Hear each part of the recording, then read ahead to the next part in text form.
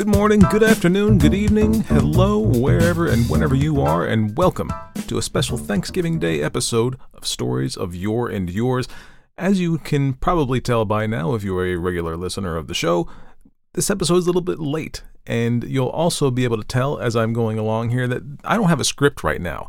Due to some busy schedule and some good old-fashioned procrastination, I wasn't able to get this episode prepped in the time that I had available. So, I'm off the cuff this week, which is not normal for me, and I also don't have a background on the author or the story, though from the minimal research that I've done, it's pretty scant anyway.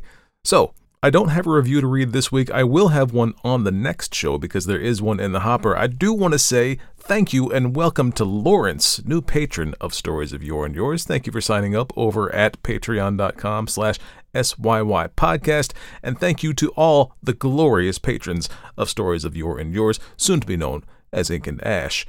Now, as I'm recording this, it is the day before Thanksgiving, and I may get this episode out tonight. At the latest, it'll be out tomorrow in time for your Thanksgiving, if listening to podcasts is your thing during Thanksgiving preparation. And I have a nice story here for you today.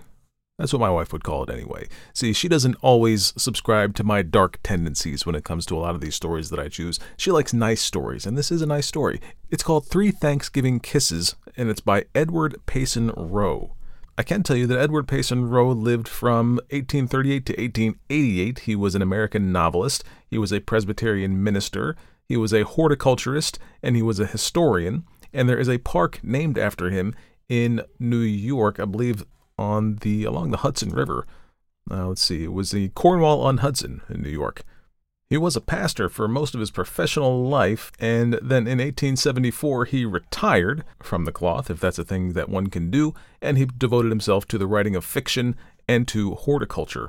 As for today's story, 3 Thanksgiving Kisses, it was first featured in his short story collection Taken Alive and Other Stories with an Autobiography, which was published in 1902, which was actually 14 years after his death. Now, I don't really have a lot more to get to right now, so I'm just going to let you get right into today's story. Enjoy the story, everybody, and have a happy Thanksgiving in the U.S., and just have a great day everywhere else. Whatever you're celebrating all over the world, if you're celebrating anything, or if it's just Thursday, have a great Thursday. And do it safely. And with that, let's get into today's feature presentation.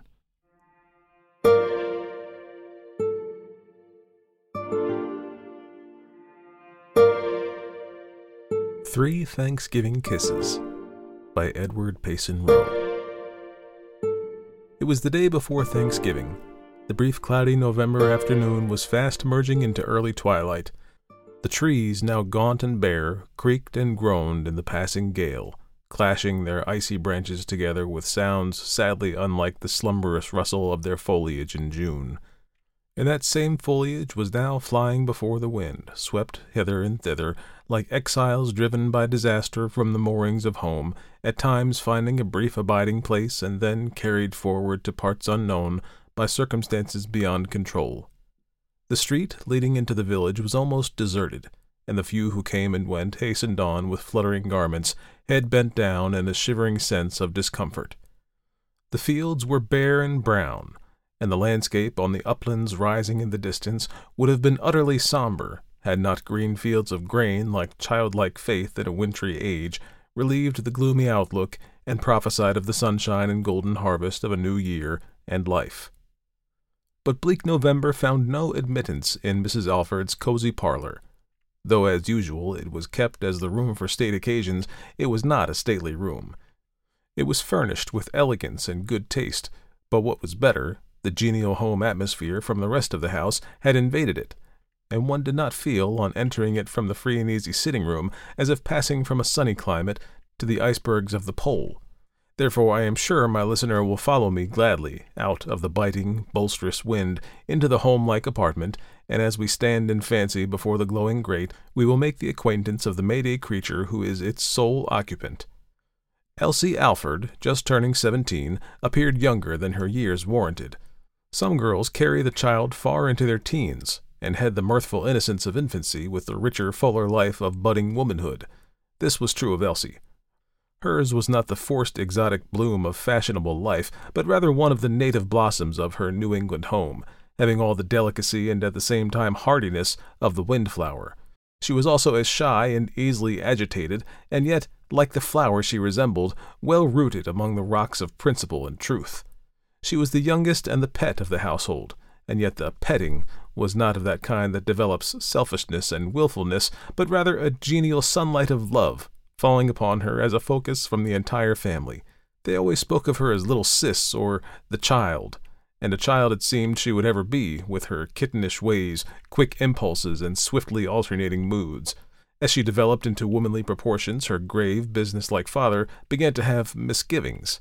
After one of her wild sallies at the table, where she kept everyone on qui-vive by unrestrained chatter, Mr. Alford said, "Elsie, will you ever learn to be a woman?" Looking mischievously at him through her curls, she replied, "Yes, I might if I became as old as Mrs. Methuselah." They finally concluded to leave Elsie's cure to care and trouble, two certain elements of earthly life, and yet her experience of either would be slight indeed, could their love shield her. But it would not exactly be care or trouble that would sober Elsie into a thoughtful woman, as our story will show.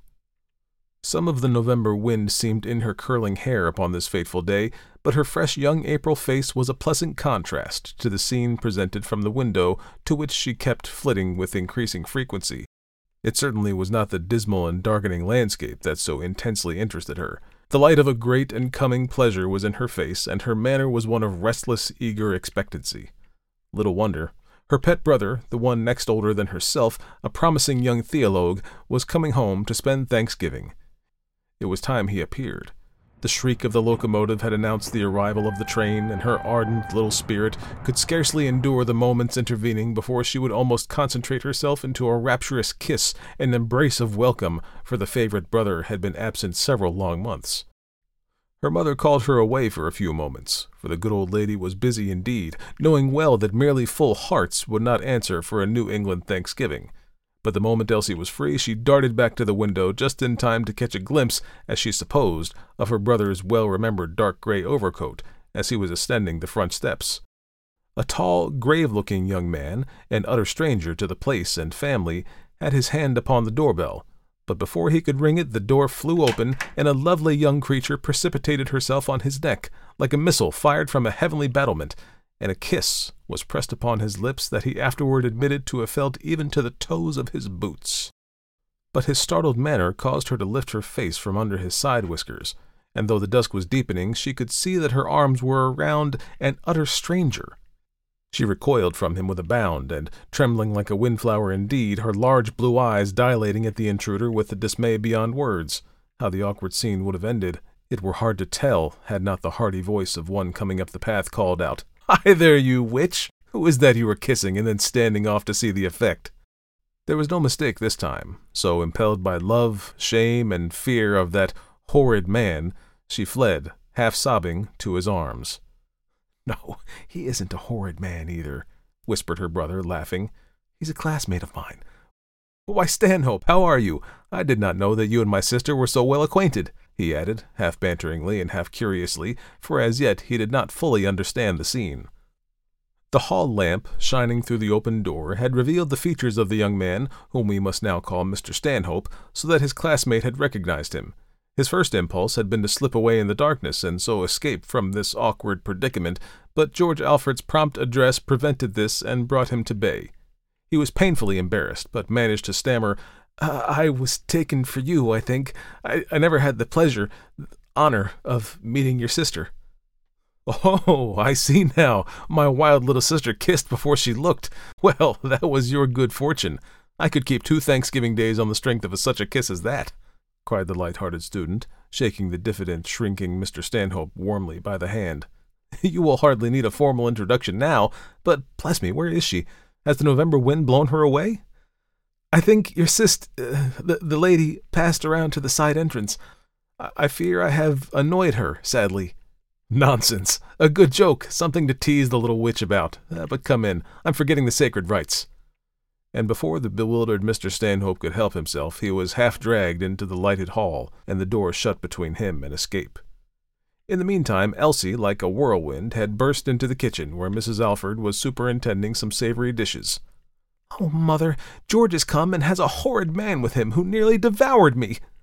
And with this rather feminine mode of stating the case, she darted into the dusky, fire-lighted parlor, from whence, unseen, she could reconnoiter the hall. Mr. Stanhope was just saying, "Please let me go. I've stood between you and your welcome long enough. I shall only be an intruder, and besides, as an utter stranger, I have no right to stay." To all of which Elsie devoutly whispered to herself, "Amen." But Mrs. Alford now appeared, and after a warm, motherly greeting to her son, turned in genial courtesy to welcome his friend, as she supposed. George was so happy that he wished everyone else to be the same. The comical episode attending to Mr. Stanhope's unexpected appearance just hit his frolicsome mood and promised to be a source of endless merriment if he could only keep his classmate over the coming holiday. Moreover, he had long wished to become better acquainted with this young man, whose manner at the seminary had deeply interested him. So he said, "Mother, this is Mr. Stanhope, a classmate of mine. I wish you would help me to persuade him to stay." "Why, certainly. I supposed you expected to stay with us, of course," said Mrs. Alford heartily. Mr. Stanhope looked ready to sink through the floor, his face crimson with vexation. "I do assure you, madam," he urged, "it is all a mistake. I am not an invited guest. I was merely calling on a little matter of business when—" And there he stopped. George exploded into a hearty, uncontrollable laugh, while Elsie, in the darkness, shook her little fist at the stranger, who hastened to add, "Please let me bid you good evening. I have not the slightest claim on your hospitality." "Where are you staying?"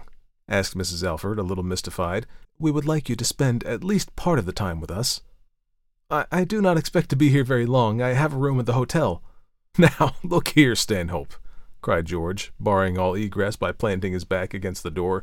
"Do you take me, a half-fledged theologue, for a heathen? Do you suppose that I could be such a churl as to let a classmate stay at our dingy, forlorn little tavern and eat hash on Thanksgiving Day? I can never look at you in the face at recitation again. Have some consideration for my peace of mind, and I'm sure you'll find our home quite as endurable as anything Mr. Starks can provide." "Oh, as to that, from even the slight glimpse that I have had, this seems more like a home than anything I have known for many years. But I cannot feel right that I, an unexpected stranger—" Come, no more of that. You know what is written about entertaining strangers, so that is your strongest claim. Moreover, that text works both ways sometimes, and the stranger angel finds himself among angels. My old mother here, if she does weigh well on toward 200, is more like one than anything I have yet seen, and Elsie, if not an angel, is at least part witch and part fairy. But you need not fear ghostly entertaining from a mother's larder. As you are a Christian and not a pagan, no more of this reluctance. Indeed, nolens volens, I shall not permit you to go out into this November storm tonight." And Elsie, to her dismay, saw the newcomer led up to the spare room with a sort of hospitable violence. With flaming cheeks and eyes half full of tears, she now made onslaught on her mother, who had returned to the kitchen, where she was making preparation for a supper that might almost answer for the dinner the next day. "Mother, mother," she exclaimed, "how could you keep that disagreeable stranger? He will spoil our Thanksgiving." "Why, child, what is the matter?" said Mrs. Alford, raising her eyes in surprise to her daughter's face, that looked like a red moon through the mist of savory vapors rising from the ample cooking stove. "I don't understand you. Why should not your brother's classmate add to the pleasure of our Thanksgiving?" "Well, perhaps if we had expected him, if he had come some other way, and we knew more about him—" "Bless you, child, what a formalist you have become. You stand on a fine point of etiquette as if it were a broad foundation of hospitality, while only last week you wanted a ragged tramp who had every appearance of being a thief to stay all night. Your brother thinks it a special providence that his friend should have turned up so unexpectedly." "Oh, dear," sighed Elsie. "If that is what the doctrine of special providence means, I shall need a new confession of faith." Then, a sudden thought occurring to her, she vanished, while her mother smiled, saying, "What a queer child she is, to be sure." A moment later, Elsie gave a sharp knock at the spare room door, and in a second was in the further end of the dark hall. George put his head out. "Come here," she whispered. "Are you sure it's you?" she added, holding him off at arm's length. His response was such a tempest of kisses and embraces that in her nervous state she was quite panic-stricken. "George," she gasped, "have mercy on me." "I only wished to show you how he felt, so you would have some sympathy for him." "If you don't stop," said the almost desperate girl, "I will shut myself up and not appear till he is gone. I will anyway if you don't make me a solemn promise. Leave out the solemn. No, I won't. Upon your word and honor, promise never to tell what has happened. My mistake, I mean. Oh, Elsie, it is too good to keep, laughed George. Now, George, if you tell, sobbed Elsie, you'll spoil my holiday, your visit, and everything. If you feel that way, you foolish child, of course I won't tell. Indeed, I suppose I should not, for Stanhope seems half frightened out of his wits also. Serves him right, though I doubt whether he has many to lose, said Elsie spitefully. Well, I will do my best to keep in, said George soothingly and stroking her curls.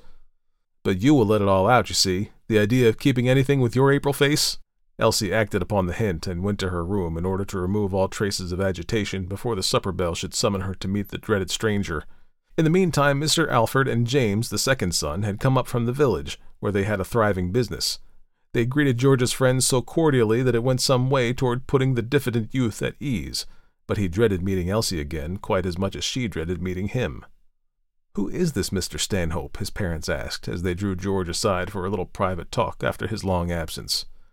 "Well, he is a classmate with whom I have long wished to get better acquainted, but he is so shy and retiring that I have made little progress. He came from another seminary and entered our class in this the middle year. No one seems to know much about him, and indeed he has shunned all intimacies and devotes himself wholly to his books. The recitation room is the one place where he appears well, for there he speaks out as if forgetting himself, or rather losing himself, in some truth under contemplation.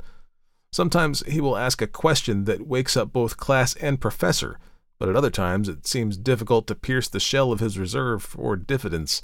And yet, from the little things I have seen, I know that he has a good warm heart, and the working of his mind in the recitation room fascinates me. Further than this, I know little about him, but have just learned from his explanation as to his unexpected appearance at our door that he is very poor, and purposed to spend his holiday vacation as agent for a new magazine that is offering liberal premiums. I think his poverty is one of the reasons why he is so shrunk from companionship with the other students. He thinks he ought to go out and continue his efforts tonight." "This stormy night?" ejaculated kind Mrs. Alford. "It would be barbarous." "Certainly it would, Mother. We must not let him, but you must all be considerate, for he seems excessively diffident and sensitive, and besides, but no matter. No fear but that we will soon make him at home, and it's a pleasure to entertain people who are not surfeited with attention. I don't understand Elsie, however, for she seems to have formed a violent prejudice against him. From the nature of her announcement of his presence, I gathered that he was a rather forward young man." There was a twinkle in George's eye, but he merely said, "Elsie is full of moods and tenses, but her kind little heart is always the same, and that will bring her around all right." They were soon marshaled to the supper-room. Elsie slipped in among the others, but was so stately and demure, and with her curls brushed down so straight that you would scarcely have known her. Her father caught his pet around the waist and was about to introduce her when George hastened to say with the solemnity of an undertaker that Elsie and Mr. Stanhope had met before. Elsie repented the promise she had wrung from her brother, for any amount of badinage would be better than this depressing formality. She took her seat, not daring to look at the obnoxious guest, and the family noticed with surprise that they had never seen the little maiden so quenched and abashed before. But George good-naturedly tried to make the conversation genial so as to give them time to recover themselves. Elsie soon ventured to steal shy looks at Mr. Stanhope, and with her usual quickness discovered that he was more in terror of her than she of him, and she exulted in that fact. "I'll punish him well if I get a chance," she thought with a certain phase of the feminine sense of justice. But the sadness of his face quite disarmed her when her mother, in well-meant kindness, asked, "Where is your home located, Mr. Stanhope?" "In the seminary," he answered in a rather low tone. "You don't mean to say that you have no better one than that forlorn cell in Dogma Hall?" exclaimed George, earnestly. Mr. Stanhope crimsoned, then grew pale, but tried to say lightly, "An orphan of my size and years is not a very moving object of sympathy, but one might well find it difficult not to break the 10th commandment while seeing how you are surrounded." Elsie was vexed at her disposition to relent toward him. She so hardened her face, however, that James rallied her. "Why, what's the matter? Yours is the most unpromising Thanksgiving phiz I have seen today. Count your marcies." Elsie blushed so violently, and Mr. Stanhope looked so distressed that James finished his supper in puzzled silence, thinking, however, "What has come over this little witch? For a wonder, she seems to have met a man that she is afraid of. But the joke is, he seems even more afraid of her. In the social parlor, some of the stiffness wore off, but Elsie and Mr. Stanhope kept on opposite sides of the room and had very little to say to each other. Motherly Mrs. Alford drew the young man out sufficiently, however, to become deeply interested in him. By the next morning, time for thought had led him to feel that he must trespass on their hospitality no longer. Moreover, he plainly recognized that his presence was an oppression and a restraint upon Elsie, and he was very sorry that he had stayed at all. But when he made known his purpose, the family would not listen to it. "I should feel dreadfully hurt if you left us now," said Mrs. Alford, so decidedly that he was in a dilemma, and stole a timid look toward Elsie, who at once guessed his motive in going away. Her kind heart got the better of her, and her face relented in a sudden reassuring smile. Then she turned hastily away. Only George saw and understood this little side scene, and the reason Mr. Stanhope was induced to remain. Then Elsie, in her quickly varying moods, was vexed at herself and became more cold and distant than ever. "He will regard me as only a pert, forward miss, but I will teach him better," she thought, and she astonished the family more and more by a stateliness utterly unlike herself. Mr. Stanhope sincerely regretted that he had not broken away, in spite of the others, but in order to not seem vacillating he resolved to stay till the following morning, even though he departed burdened with the thought that he had spoiled the day for one of the family. Things had gone now so far that leaving might only lead to explanations and more general annoyances, for George had intimated that the little mistake of the previous evening should remain a secret. And yet he sincerely wished she would relent toward him, for she could not make her sweet little face repellent. The kiss she had given him still seemed to tingle his very soul, while her last smile was like a ray of the warmest sunshine. But her face, never designed to be severe, was averted. After having heard the affairs of the nation discussed in a sound, scriptural manner, they all sat down to a dinner such as had never blessed poor Mr. Stanhope's vision before. A married son and daughter returned after church, and 6 grandchildren enlivened the gathering.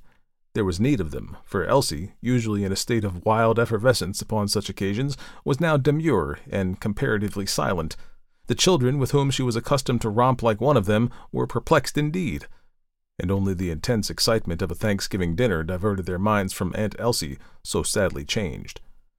She was conscious that all were noting her absent manner, and this embarrassed and vexed her more, and yet she seemed under a miserable paralysis that she could neither explain nor escape. "Oh, if only we had laughed it off at first," she groaned to herself, "but now the whole thing grows more absurd and disagreeable every moment." "Why, Elsie," said her father banteringly, "you doubted the other day whether Mrs. Methuselah's age would ever sober you, and yet I think that good old lady would have looked more genial on Thanksgiving Day. What is the matter?" "I was thinking of the sermon," she said. Amid the comic elevation of eyebrows, George said slyly, "Tell us the text." Overwhelmed with confusion, she darted a reproachful glance at him and muttered, "I did not say anything about the text." "Well, tell us about the sermon, then," laughed James. "No," said Elsie sharply. "I'll quote you a text. Eat, drink, and be merry, and let me alone." They saw that for some reason she could not bear teasing, and that such badinage troubled Mr. Stanhope also. George came gallantly to the rescue, and the dinner party grew so merry that Elsie thawed perceptibly, and Stanhope was beguiled into several witty speeches. At each one Elsie opened her eyes in wider and growing appreciation. At last, when they rose from their coffee, she came to the surprising conclusion, "Why, he is not stupid and bad-looking after all." George was bent on breaking the ice between them, and so proposed that the younger members of the family party should go up a swollen stream and see the fall. But Elsie flanked herself with a sister-in-law on one side and a niece on the other, while Stanhope was so diffident that nothing but downright encouragement would bring him to her side. So George was almost in despair. Elsie's eyes had been conveying favorable impressions to her reluctant mind throughout the walk. She sincerely regretted that such an absurd barrier had grown between her and Stanhope, but could not, for the life of her, especially before others, do anything to break the awkward spell. At last they were on their return, and were all grouped together on a little bluff, watching the water pour foamingly through a narrow gorge. "Oh, see!" cried Elsie, suddenly pointing to the opposite bank. "What beautiful moss that is over there! It is just the kind I have been wanting. Oh, dear, there isn't a bridge within half a mile." Stanhope glanced around a moment, and then said gallantly, "I will get you the moss, Miss Alford." They saw that in some inconceivable way he intended crossing where they stood. The gorge was much too wide for the most vigorous leap, so Elsie exclaimed eagerly, "Oh, please don't take any risk. What is a little moss?"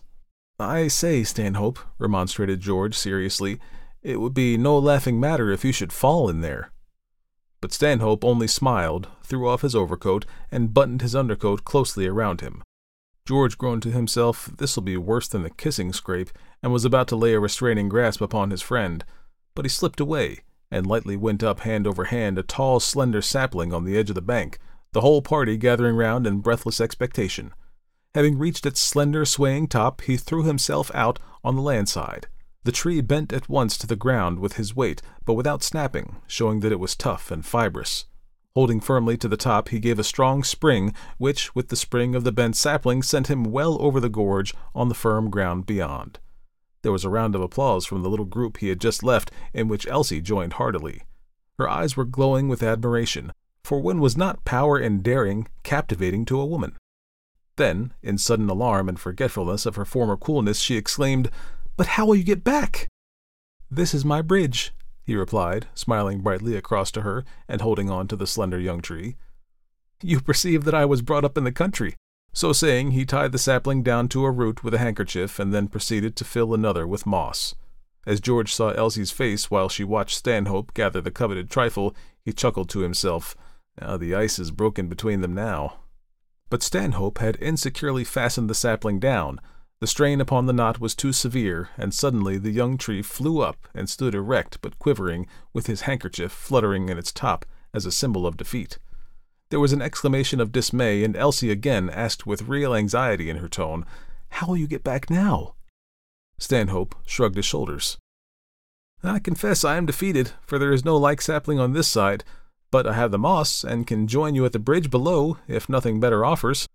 "George," said Elsie indignantly, "don't go away and leave Mr. Stanhope's handkerchief in that tree." "Bless you, child," cried George mischievously, and leading the way down the path. "I can't climb any more than a pumpkin. You'll have to go back with him after it, or let it wave as a memento of his gallantry on your behalf. If only I could manage to throw them together without any embarrassing third parties present, the ridiculous restraint they are under will soon vanish," he thought, and so he hastened his steps. The rest trooped after him, while Stanhope made his way with difficulty on the opposite bank, where there was no path. His progress there was slow, and Elsie saw that if she did not linger he would be left behind. Common politeness forbade this, and so she soon found herself alone, carrying his overcoat on one bank, and he keeping pace with her on the other. She comforted herself at first with the thought that, with the brawling, deafening stream between them, there would be no chance for embarrassing conversation. But soon her sympathies became aroused as she saw him toilsomely making his way over the rocks and through the tangled thickets, and as she could not speak to him, she smiled her encouragement so often that she felt it would be impossible to go back to her old reserve. Stanhope now came to a little opening in the brush. The cleared ground sloped evenly down to the stream, and its current was divided by a large rock. He hailed the opportunity here offered with delight, for he was very anxious to speak to her before they should join the others. So he startled Elsie by walking out into the clearing away from the stream.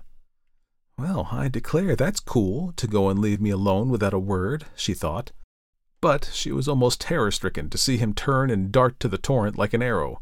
With a long flying leap, he landed on the rock in the midst of the stream, and then, without a second's hesitation, with the impetus already acquired, sprang for the solid ground where she stood. Struck it, wavered, and would have fallen backward into the water had she not, quick as a thought, stepped forward and given him her hand. "You've saved me from a ducking, if not worse," he said, giving the little rescuing hand a warm pressure. "Oh!" exclaimed she, panting. "Please don't do any more dreadful things. I shall be careful how I make any wishes in your hearing again."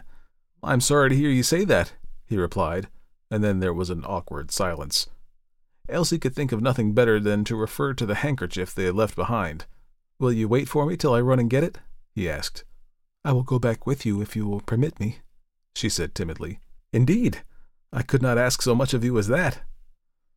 "And yet you could about the same as risk your neck to gratify a whim of mine," she said more gratefully than she intended. "Please do not think," he replied earnestly, "that I have been practicing cheap heroics.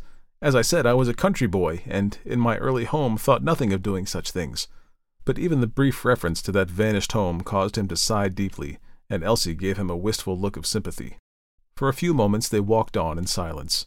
Then Mr. Stanhope turned and with some hesitation said, "Miss Alford, I did very wrong to stay after last evening, but my better judgment was borne down by invitations so cordial that I hardly knew how to resist them.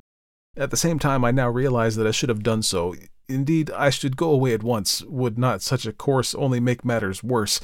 And yet, after receiving so much kindness from your family, more than has blessed me for many long years, for since my dear mother died I have been quite alone in the world, I feel I cannot go away without some assurance or proof that you will forgive me for being such a killjoy in your holiday." Elsie's vexation with herself now knew no bounds. She stopped in the path, determining that she would clear up matters, cost what it might. "Mr. Stanhope," she said, "will you grant a request that will contain such assurance, or rather, will show you that I am heartily ashamed of my foolish course? Will you not spend next Thanksgiving with us, and give me a chance to retrieve myself from first to last?" His face brightened wonderfully as he replied, "I will be only too glad to do so if you truly wish it." "I do wish it," she said earnestly. "What must you think of me?" His eyes then expressed much admiration, but hers were fixed on the ground and half filled with tears of vexation. Then, with a pretty humility that was exquisite in its simplicity and artlessness, she added, "You have noticed that at home they call me child, and indeed I am little more than one, and now see that I have behaved like a very silly and naughty one towards you. I have trampled on every principle of hospitality, kindness, and good breeding. I have no patience with myself, and I wish another chance to show that I can do better. "Oh, Miss Alford, please do not judge yourself so harshly and unjustly," interrupted Stanhope. "Oh, dear," sighed Elsie. "I am so sorry for what happened last night. We all might have had such a good time." "Well, then," said Stanhope demurely, "I suppose I ought to be also." "And do you mean to say that you are not?" she asked, turning suddenly upon him. Well, certainly for your sake," he said with rising color. "But not for your own?" she asked, with almost the naivete of a child. He turned away with a perplexed laugh and replied, "Really, Miss Alford, you are worse than the catechism." She looked at him with a half-amused, half-surprised expression, the thought occurring to her for the first time that it might not have been so disagreeable to him after all, and somehow this thought was quite a relief to her.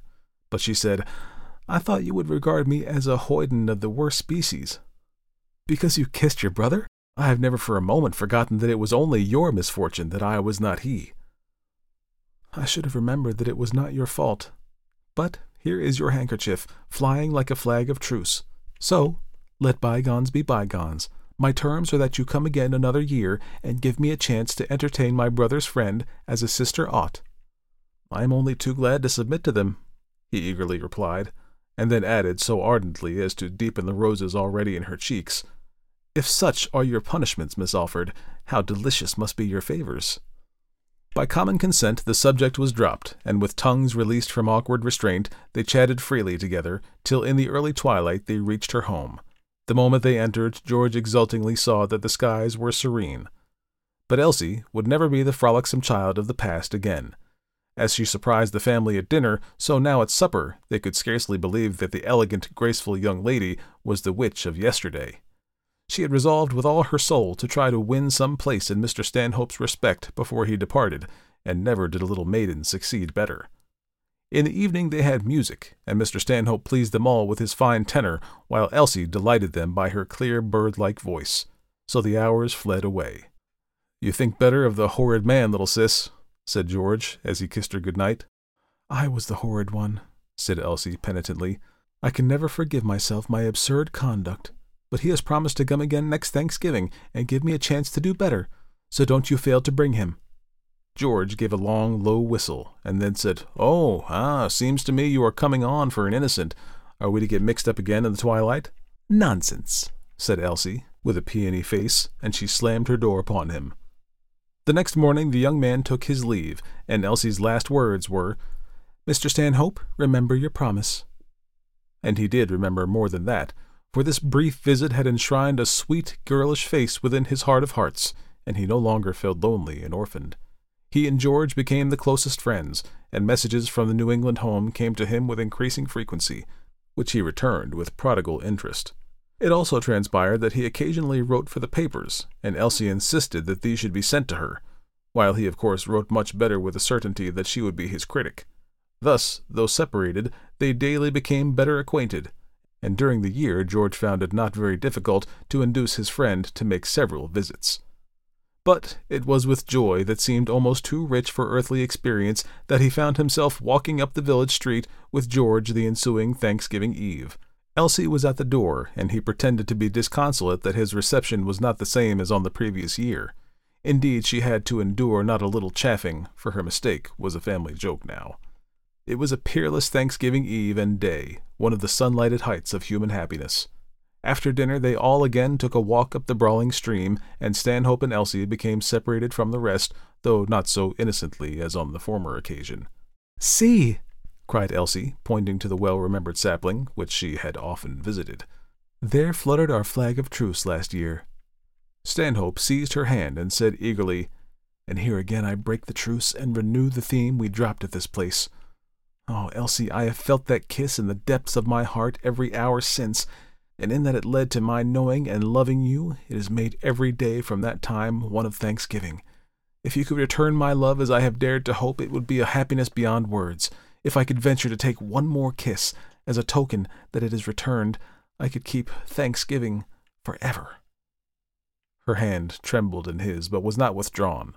Her blushing face was turned away toward the brawling stream, but she saw not its foam, she heard not its hoarse murmurs. A sweeter music was in her ears.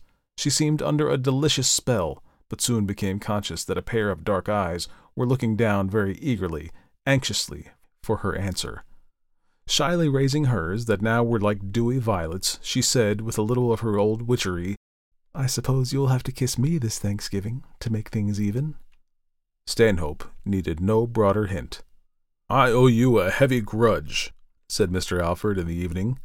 "A year ago you robbed me of my child, for little kittenish Elsie became a thoughtful woman from the day you were here, and now you are going to take away the daughter of my old age." "Yes, indeed, husband, now you know how my father felt," said Mrs. Alfred, at the same time wiping something from the corner of her eye. "Bless me, are you here?" said the old gentleman, wheeling around to his wife. "Mr. Stanhope, I have nothing more to say." "I declare," exulted George, "that horrid man will devour Elsie yet." laughed big-voiced, big-hearted James. "The idea of our little witch of an Elsie being a minister's wife." It is again Thanksgiving Eve. The trees are gaunt, the fields bare and brown, with dead leaves whirling across them. But a sweeter than June sunshine seems filling the cozy parlor where Elsie, a radiant bride, is receiving her husband's first kiss, almost on the moment that she, with her lips, so unexpectedly kindled the sacred fire 3 years before.